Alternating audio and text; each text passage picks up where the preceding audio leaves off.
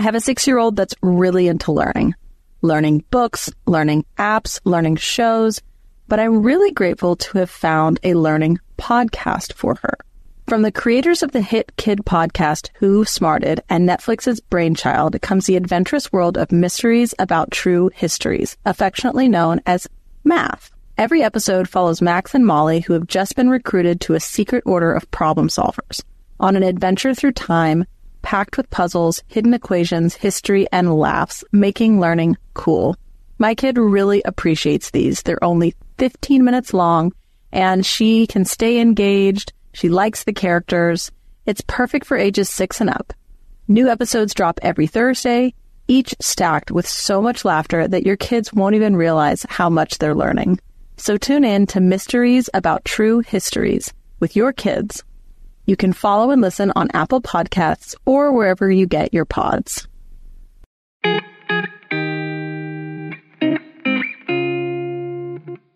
Okay, Bethany, first of all, thank you for being here. And the reason why I wanted you to tell your story is because I talk a lot about boundaries on my TikTok, and boundaries aren't what most people think they are.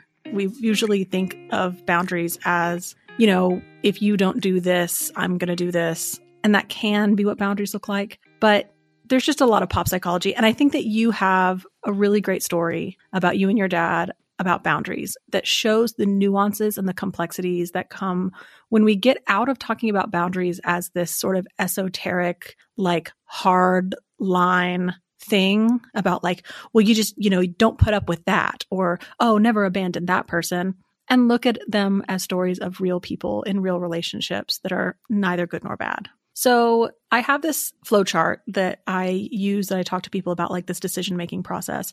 And it was similar to the decision-making process that you went through with your own dad. And so I thought we could just kind of start at the beginning as a way of telling that story. Okay. So the first question in this relationship decision tree is this behavior acceptable to you? No. So let's talk about your dad's behavior. Like, why is this the story we're telling? So I think one thing that's important to note is that my dad was in Vietnam. He was drafted when he was 18, and he was on the ground in the jungle with a machine gun. And I think it had a very real impact on the man he became. So my parents divorced when I was 5. He was not a nice man. I don't know the details. I suspect there was some physical abuse. I loved my dad. I just adored him. When they got divorced when I was 9, we moved out of state. My dad remarried. She was not a nice woman. She had a daughter. I had a stepsister. And essentially my dad, and he admitted this, that was his family. And I was just an add-on, basically. Now, I know that he loved me, but I didn't fit the mold. My stepsister was beautiful, blonde hair, big blue eyes, pretty lips. She was skinny, like the whole thing. And I was just kind of a chunk my whole life. You know, what's interesting is I always felt like he called me fat. I don't think he ever outright said I was fat. But here's what I discovered. When he just kind of fast forward to, he was in a nursing home recently, and he was talking about one of the nurses. And I was like, which one, Dad? He was like, you know, the fat one. And I was like, oh, okay. Yes, that's it. Like it was clear that I never fit the mold. But I mean, the truth is I just adored him. So we had a very strained relationship. He always thought I was just too sensitive. I always got my feelings hurt. You know, we went on a cruise. He took me on it was very generous. He bought me a car when I was 16. We went on a cruise. You know, he gave us all 16th birthday cruises. And, you know, I was alcoholic out of the gate. I was drinking at the bar. He didn't know I was drinking. I was sneaking it. And his comment to me was, quit whoring around the bar. You know, 16 years old. So this is the way that he talked to me. Now, he also had very redeeming qualities. He was really funny, really smart, really successful. And like, I loved him. And I just always wanted him to be proud of me. And it just seemed like he was very, very critical. I remember when I was in high school, I said, man, I would win the lottery wrong. Like there would be nothing I could do. I'm for real. I just thought, oh my gosh, like, you know, I'd be so proud of something. Like when I got a puppy for my 16th birthday. Oh man, it's all I ever wanted was this puppy, this golden retriever puppy. And I called him and I said, Dad, guess what? I got a puppy. And he said, don't you think you're a little old for a puppy? I mean, it was just kind of it was almost like he was chipped away very slowly. again, I knew he loved me and he did other things for me. He showed his love by buying me things, and not a lot of things, but big things. Like certain things were very important to him. I had a real good case of alcoholism and drug addiction and went to treatment when I was 20. And this is when it really started to deteriorate. Although, I don't know, I think probably in high school it did too, because I felt so discarded by his family. And like I said, he admitted it. When I was in treatment, he came to the family program. He was like, yeah, I did. I was like, oh, okay. So I went to treatment and he was mean. And I ended up, so this is when I really started kind of taking breaks from having any communication with him. He was really mean to me. My mom paid for treatment. I was in like year-long treatment. I got out. I was working at Starbucks, like trying to do the deal. And I had some health insurance and I had a cavity. I needed $80 to get my cavity filled. And I just couldn't ask my mom for another penny. And so I called him and he berated me for 30 minutes. He gave me the money, but he berated me about my life and how, I'm 30 years old and I'm working at Starbucks. And he was just like, I was trying so hard to like live a different life. And I discovered at that time, because I had started doing really some deep work with myself. And I thought, okay, I get it. When I ask him for something, he thinks I owe him something, or he thinks I've given him permission to give me feedback in my life. That point, I never asked him for another thing, not a penny, not a favor, nothing. And so that was a good lesson for me. But so throughout the course of the next several years, he would be mean to me and I would take a break. And then it's interesting because our mutual friend Heidi, she was like, man, come on, call your dad. I mean, seriously, like call your dad. I didn't invite him to my wedding because I wasn't speaking to him. So I did. I called him and I had been married at that time. We were about to start trying to have a baby. And so he was kind of in my life at that time. And so then he started coming to visit and we, reestablished our relationship. At this point, he's divorced. And then this is when his drinking escalated. So he was my guess, if I could describe it, I would say he was a very high functioning alcoholic. Like he was brilliant. He retired at the age of 52. He did all the things, right. And then he was able to like retire to Florida and it got bad quick. And so when he would, go on these benders and be ugly to me, I would take breaks. But I will say over the last 10 years, it got to a point that was unbearable. I've never met a free trial that I didn't like. The problem is that I often forget to get out of them before they start charging me. But I don't have that problem since I started using Rocket Money. Rocket Money is a personal finance app that finds and cancels your unwanted subscriptions, monitors your spending, and helps lower your bills so that you can grow your savings. I love how the dashboard shows me this month's spending compared to last month, and I can clearly see my spending habits. Plus, they'll help me create a custom budget and keep my spending on track. Rocket Money will even try to negotiate lower bills for you, up to 20%. All you have to do is submit a picture of your bill, and Rocket Money takes care of the rest. They'll even deal with customer service for you. Rocket Money has over 5 million users and has saved a total of $500 million in canceled subscriptions, saving members up to $740 a year when using all of the app's features. So stop wasting money on things you don't use. Cancel your unwanted subscriptions by going to rocketmoney.com/struggle. That's rocketmoney.com/struggle. rocketmoney.com/struggle. Are you frustrated by buying your kids clothes and having them grow out of them within a week? Do they itch, pinch, and they just aren't comfortable? Well, then you need to check out Posh Peanut. Made from this amazing bamboo material, the clothes are legitimately so soft and they stretch with your kids as they grow. They are 4 times stretchier than cotton.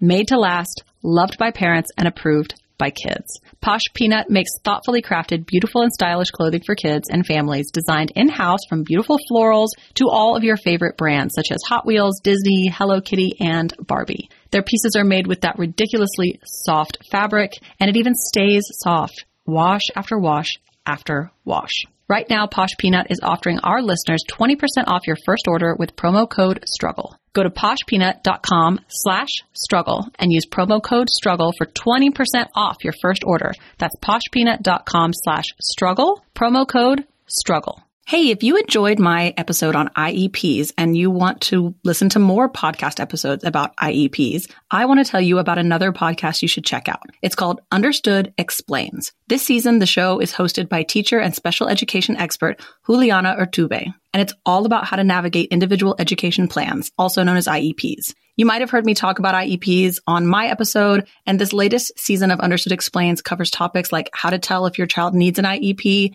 and it busts common myths about special education. I checked out these episodes, and I think that they are a great place for you to go after listening to mine. They go into a little more detail and answer a little more in depth about what an IEP is and whether your child needs one. So listen to Understood Explains by searching for Understood Explains in your podcast app. That's Understood Explains. And so it's interesting when you talk about Heidi being like, call your dad. Was there a point at which she understood why it was you were not calling him? Yeah, she was like, man, I'm so sorry. I mean, I just thought you had like the classic daddy issues. She was like, Bethany, this is legit like verbal abuse. Yeah. Mm-hmm. It's funny because I feel like I did the opposite. Mm-hmm. I was like, cut that son of a bitch off and never talk to him again. Mm-hmm. And then I came around. Yeah. You figured out like, oh, like I was telling you stories about when I was little and how I just like adored him. And you were like, oh. Yeah. I feel like there's so much more nuance and human complexity to relationships than we like to think of. Like we want to think that everything is so black and white. Everything is either forgive, reconcile, reestablish, or it's cut them off, never speak to them again. And I think one of the things that your story does beautifully is sort of dive into this complexity of maybe it is not either or, maybe it's both. Maybe it's maybe it's sometimes this, sometimes that. So can you share with us like some of the things that went into your decision to maintain that relationship? Sure. Can I play a message for you real quick? Just because I think it's hard to really capture. So when my dad was not drinking, he was a binge drinker, because I think this is all part of, to answer your question. And when he was not drinking, he was nice. He was decent. So, but then when he would drink, he would go off. And so here's a message. Now, the only reason I saved these messages is because at one point, my husband was afraid that we would be in trouble from Adult Protective Services, legitimately so, because I did get a call from them. And so I wanted to document like, hey, this is the relationship. So that's the only reason I saved these. But well, you're a coward and your mother is a coward. And I can't speak to anybody. I'd just like to know how and when and where I beat your mother up when she was pregnant. I think you've spread the message widely, and I think it's bullshit, and I want to know. Goodbye. That day, he left me about 15 messages like that. We're talking about like what kinds of factors for you went into the decision about when and how to engage with him. And I think your first point was that a lot of his abusive behavior was contained to his like alcoholic binges. Right. When he was kind of rude and curt, just his general nature. But when he drank, he was like that. And so it was, you talked earlier about, you said, it was so hard in it. It was so hard to figure out what to do. But so my rule was, and this was unspoken. It was like, I'll be in a relationship with you, but you have to be nice. I mean, I knew I couldn't stop his drinking. I had, certainly had a boundary. He couldn't drink in front of me or my son. But like, if you want to like drink away alcoholically, that's fine. But you may not speak to me like that. I will not engage in a relationship with you when you're being abusive. So what would that look like when he would do something like that? Leave you that voicemail? I would send him a text and say, hey, I love you. You may not speak to me like that. And then he would argue back. And I would just keep setting the boundary. Like, I'm finished with this conversation. I will not engage. And then it would be, and his pride was so much. Like the way that we reconnected. And then, here's the truth. Is like, I had a hard time with that because internally for me, I understand alcoholism and I understand that he like was doing that against his own will. And so I had some compassion that part of him was something more than him being a jerk. Mm-hmm. That like he was under this spell, if you will, of something bigger than him. But you don't get to talk to me like that. And so like something inside of me said like, this is important. Like, I don't want to like just totally walk away from him. And so I think it was that time when he did that. And I got this random call from an unknown number. And it was this lady who said, hey, I'm your dad's housekeeper. And He was in Florida and I'm in Texas. And I just got to his house and he's unresponsive on the floor and I had to call 911. And so this started the kind of the end, like the last few years where, and this happened several times, like he would go to the hospital. I'd go down to Florida and I would go to his bedside and, I would say, Dad, I love you. And I'd show up for him. And then he would be nice for a while. And then he would drink again. And that would happen. I mean, this happened so many times. And I think mostly what happened at this point was this is where I started going down to Florida, ending up at his bedside. And so at one point, when he would come visit, it was so, I don't even have the words for it. It was so stressful because I was always on alert. I was just waiting. And this was him sober too, just waiting for, I just was like, so I was just bracing myself. It was just I was like terrified. And then at one point he wanted to come back pretty quickly and I told him no. And then I felt guilty about it. And so I called him back and I said, hey, what if you just come for like a long weekend? That was me trying to have some sort of boundary. That didn't go well. He came, it was fine. But then he called again and was hateful to me. And then he sent me a 3-page letter about my disgusting behavior. And well, the first half of the letter was about me in my addiction because I'm 20 years sober. The things I did, it was all true. I did behave like that. And the second half was about the boundaries that I set and how he did not like them and how hurt he was from them. So it sounds like for a long time, you would engage until his behavior became unacceptable and then you would disengage. What was the longest period that you guys were disengaged from? A year, maybe a year and a half. In earlier parts of my life, it was 4 years, 5 years, but in the the last 10 years, I would say about a year.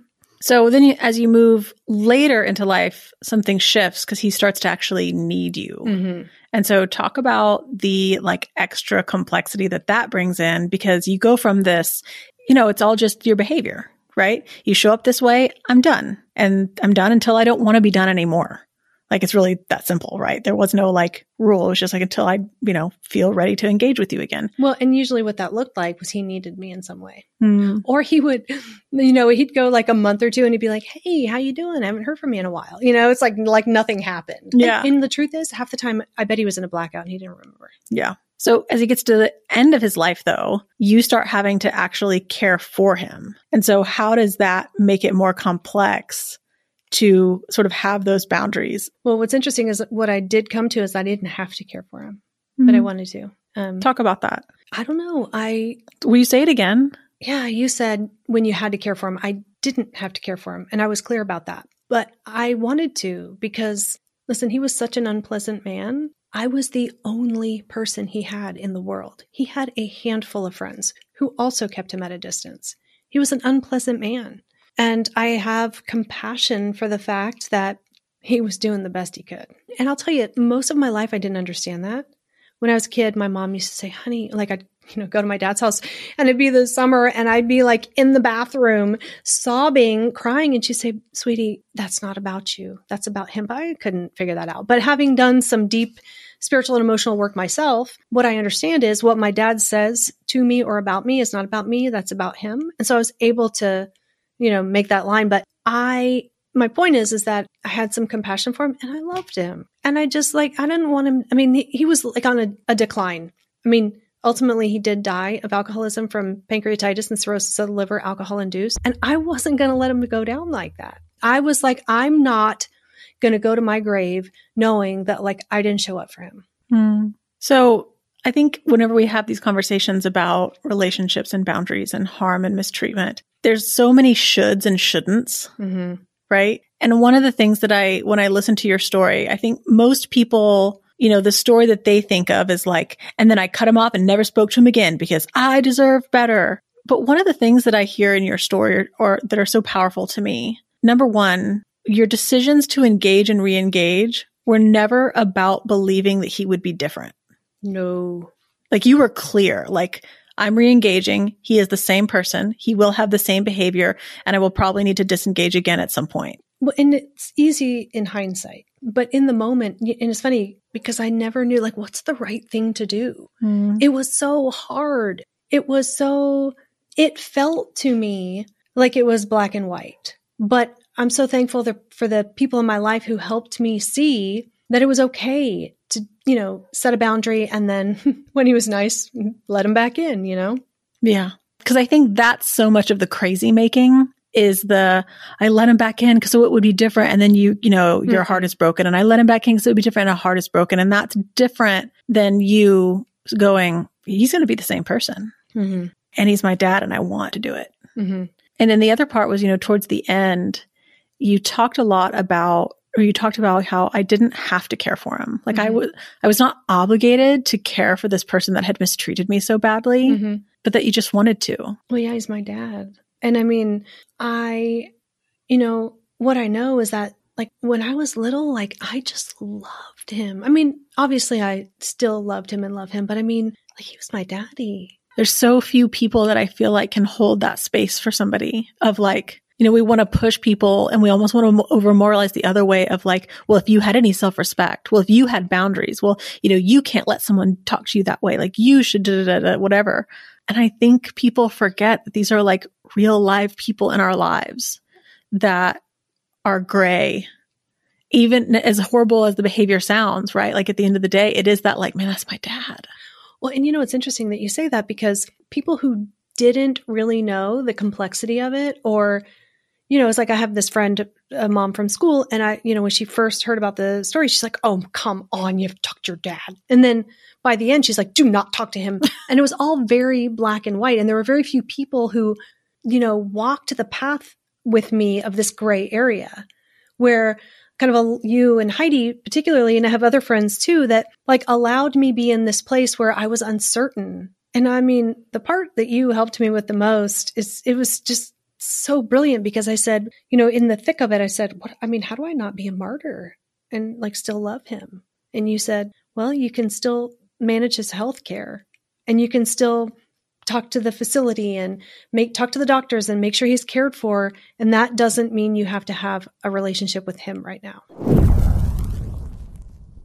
Remember in 2018 when Border Patrol separated thousands of refugee kids from their parents, deported those parents back to their home countries while keeping the kids in the United States? Well, believe it or not, 6 years later, there are hundreds of families who have still not been reunited. Although we as a community may feel hopeless at times, I recently learned about an organization called Al Otro Lado, which works to reunify families. They provide holistic legal and humanitarian support to refugees, deportees, and other migrants in the U.S. and Tijuana through a multidisciplinary, client-centered, harm reduction-based practice. Since 2018, they've reunified over 100 refugee families ripped apart by Trump's zero-tolerance policy. Once reunited, Al Otro Lado helps each family find legal representation, housing, and the counseling that they need in order to heal and get on their feet. You can find the link to donate to Al Otro Lado in the description of this episode or go to gum.fm/charity and donate today. You can also consider volunteering with the organization, which offers opportunities that are both in-person and virtual. The best way to get involved is by filling out an application on their website, alotrolado.org/volunteer. That's ALOTROLADO.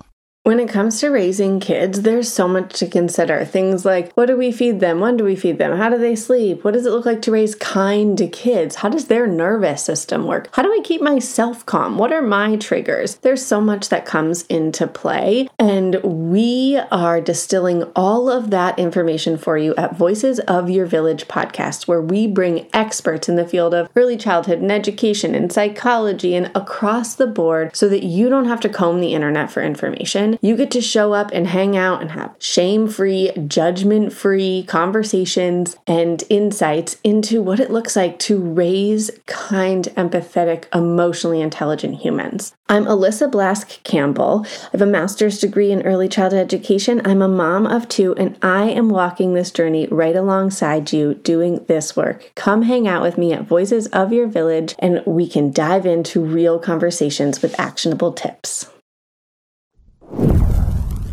Yeah. And you went through a period of time where you didn't visit him. You didn't take him out to lunch. You didn't really even speak to him directly, but you were still really involved in his care, making sure that they were caring for him, that his meds were balanced, that his clothes were washed, all of those sort of things. And I think that's also a great example of how you can't give a lot of like generalized advice because there are these you'll find these areas, and it almost reminds me of like a fine string, and it feels like you have to be on one side or the other. And like, regardless of how fine that little thread, you can get in there and pull apart those little fibers and find these like creative ways to like split the wicket. You know what I mean? Like these creative ways to honor both sides of, I do not have to submit to abuse and mistreatment. I am not obligated to care for the people that mistreat me. And this is my dad, and I want to, and I can't leave him there. And I'm not obligated to not leave him there, but I don't want to. Right. And how can I find ways to do both of those things at the same time if you want to? Well, and it sounds so clear cut when you say that. It did not feel clear cut in the moment. It was, you know, when you're in it, you can't really see some stuff. Just fumbling through. I felt like I was fumbling through, but I am just so grateful I had a support system of people who could really like genuinely and authentically help me like go to the places of like really figuring out what was happening and how could I stay true to myself, and how could I stay true to my family, my husband and my son, and how could I still love my dad? And I'll be honest, it was brutal. Yeah. I will say I have no regrets. Not a one. I sat by his bedside for 3 days, the last 3 days of his life. And he was unresponsive. And I talked to him, and I have this memory of him taking me to the movie 9 to 5. And I ate a box of lemon heads and like, you know, ruined my tongue from sucking on them. And I said, "Hey Dad, let's watch 9 to 5. And I put it on in the room, and I crawled in bed with him, and I talked to him. And I mean, I'll tell you what, in spite of the relationship, like for me, it had a good ending. I am not even a little bit mad at him. I know that he's free. I mean, for people who hear that message, I know they're like, oh no. I mean, dude, the guy was doing the best he could, and he loved me the only way he knew how. One of the things that, you know, when we talk about these decisions that are so hard to make, they're so gray, they're so complex. You know, what do I do? Do I engage? Do I disengage? I think one of the important factors there that I observed in your journey with this is that so much of that decision is less about, is it right or is it wrong? And more about, what can I authentically do and remain a whole person? Because, you know, you're someone who, I mean, you've got what, 20 years of sobriety? You have a really strong background of good therapy and good healing. You have a good support system. You have like a stable family. You had the coping skills and the support system that you needed to be able to engage such a difficult, sometimes abusive person, and you yourself not deteriorate as a result. Like, it would have been different choices, I think, had Heidi and I seen you deteriorating. Like, if every time you got to that point of, okay, mistreatment is happening and I'm going to step back, if we saw that like you weren't coping through those, like it destroyed you for days, or like you weren't functioning in your home, or you weren't being able to show up for your kid, or like, I think that we as your friends probably would have had very different feedback for you. And that's not like a moral good, moral bad, like, oh, you should be able to do this if you're strong enough. No, like, people are just in different spaces. People have different privileges. People have different support systems.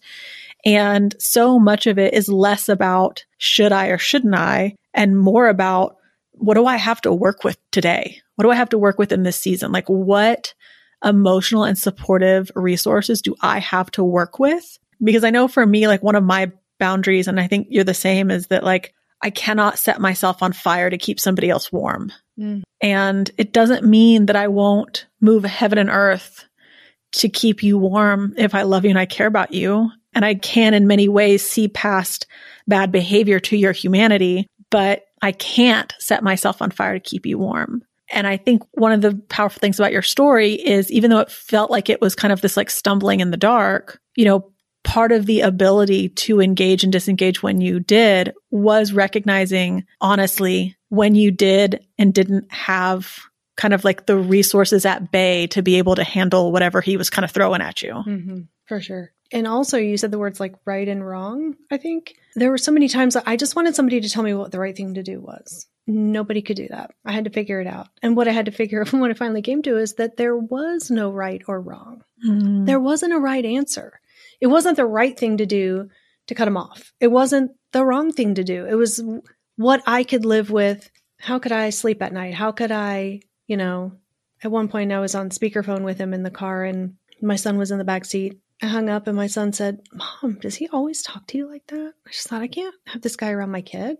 And I don't want my son to think this is how we treat people and this is how your parents talk to you. And I was just like, oh, no, sir. Mm-mm. So there were just so many things. And I mean, the truth is, I was functioning, but I was a hot mess at times. You know, I cried a lot and I cried about things that really didn't have to do with my dad. Like everything, there were times when I was so sensitive that my son having a disagreement with a friend kind of would bring me to tears. And I was just in a super sensitive spot. Yeah. And so I just don't want to make the impression that, you know, oh, I did it right and I had all the answers. Because the truth is, it felt like I was fumbling along the whole time. Yeah. We spend so much time worried about doing it right and getting it right. And I think what's powerful is listening to you say, in hindsight, there was very little right or wrong. There were moments of going, it was really just like moments of trying your best to operate from your values. And those aren't all right. Cause like there's this value of, I can't let my son be around this. There's this value of, this is my dad and I don't want him to die alone. And there's this value of, like, I'm a child of God and I don't want to submit to abuse. Like, I can't do that.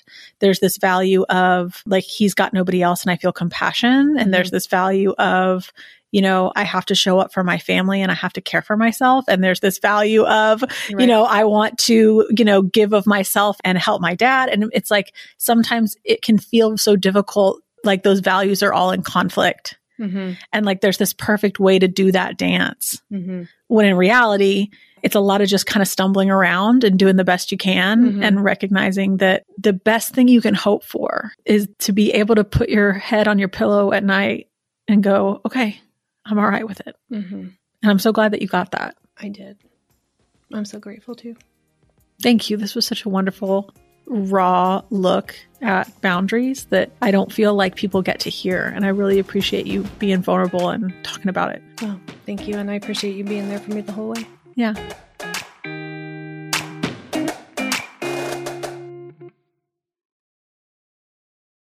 Hey there, I'm Debbie Reber, the founder of Tilt Parenting and the author of the book Differently Wired.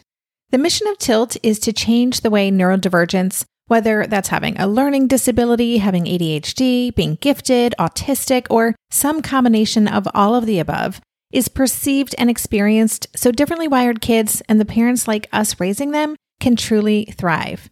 On the Tilt Parenting podcast, I get to talk with authors, therapists, educators, and parenting experts who are committed to this mission.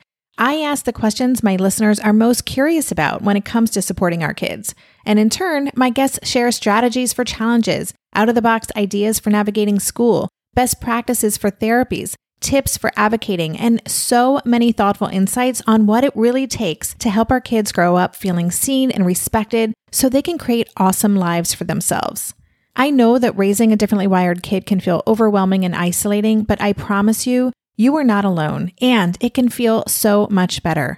If you're on this parenting journey, come listen to Tilt Parenting. Together, we can shift this paradigm and show up for our exceptional kids with hope, possibility, and joy.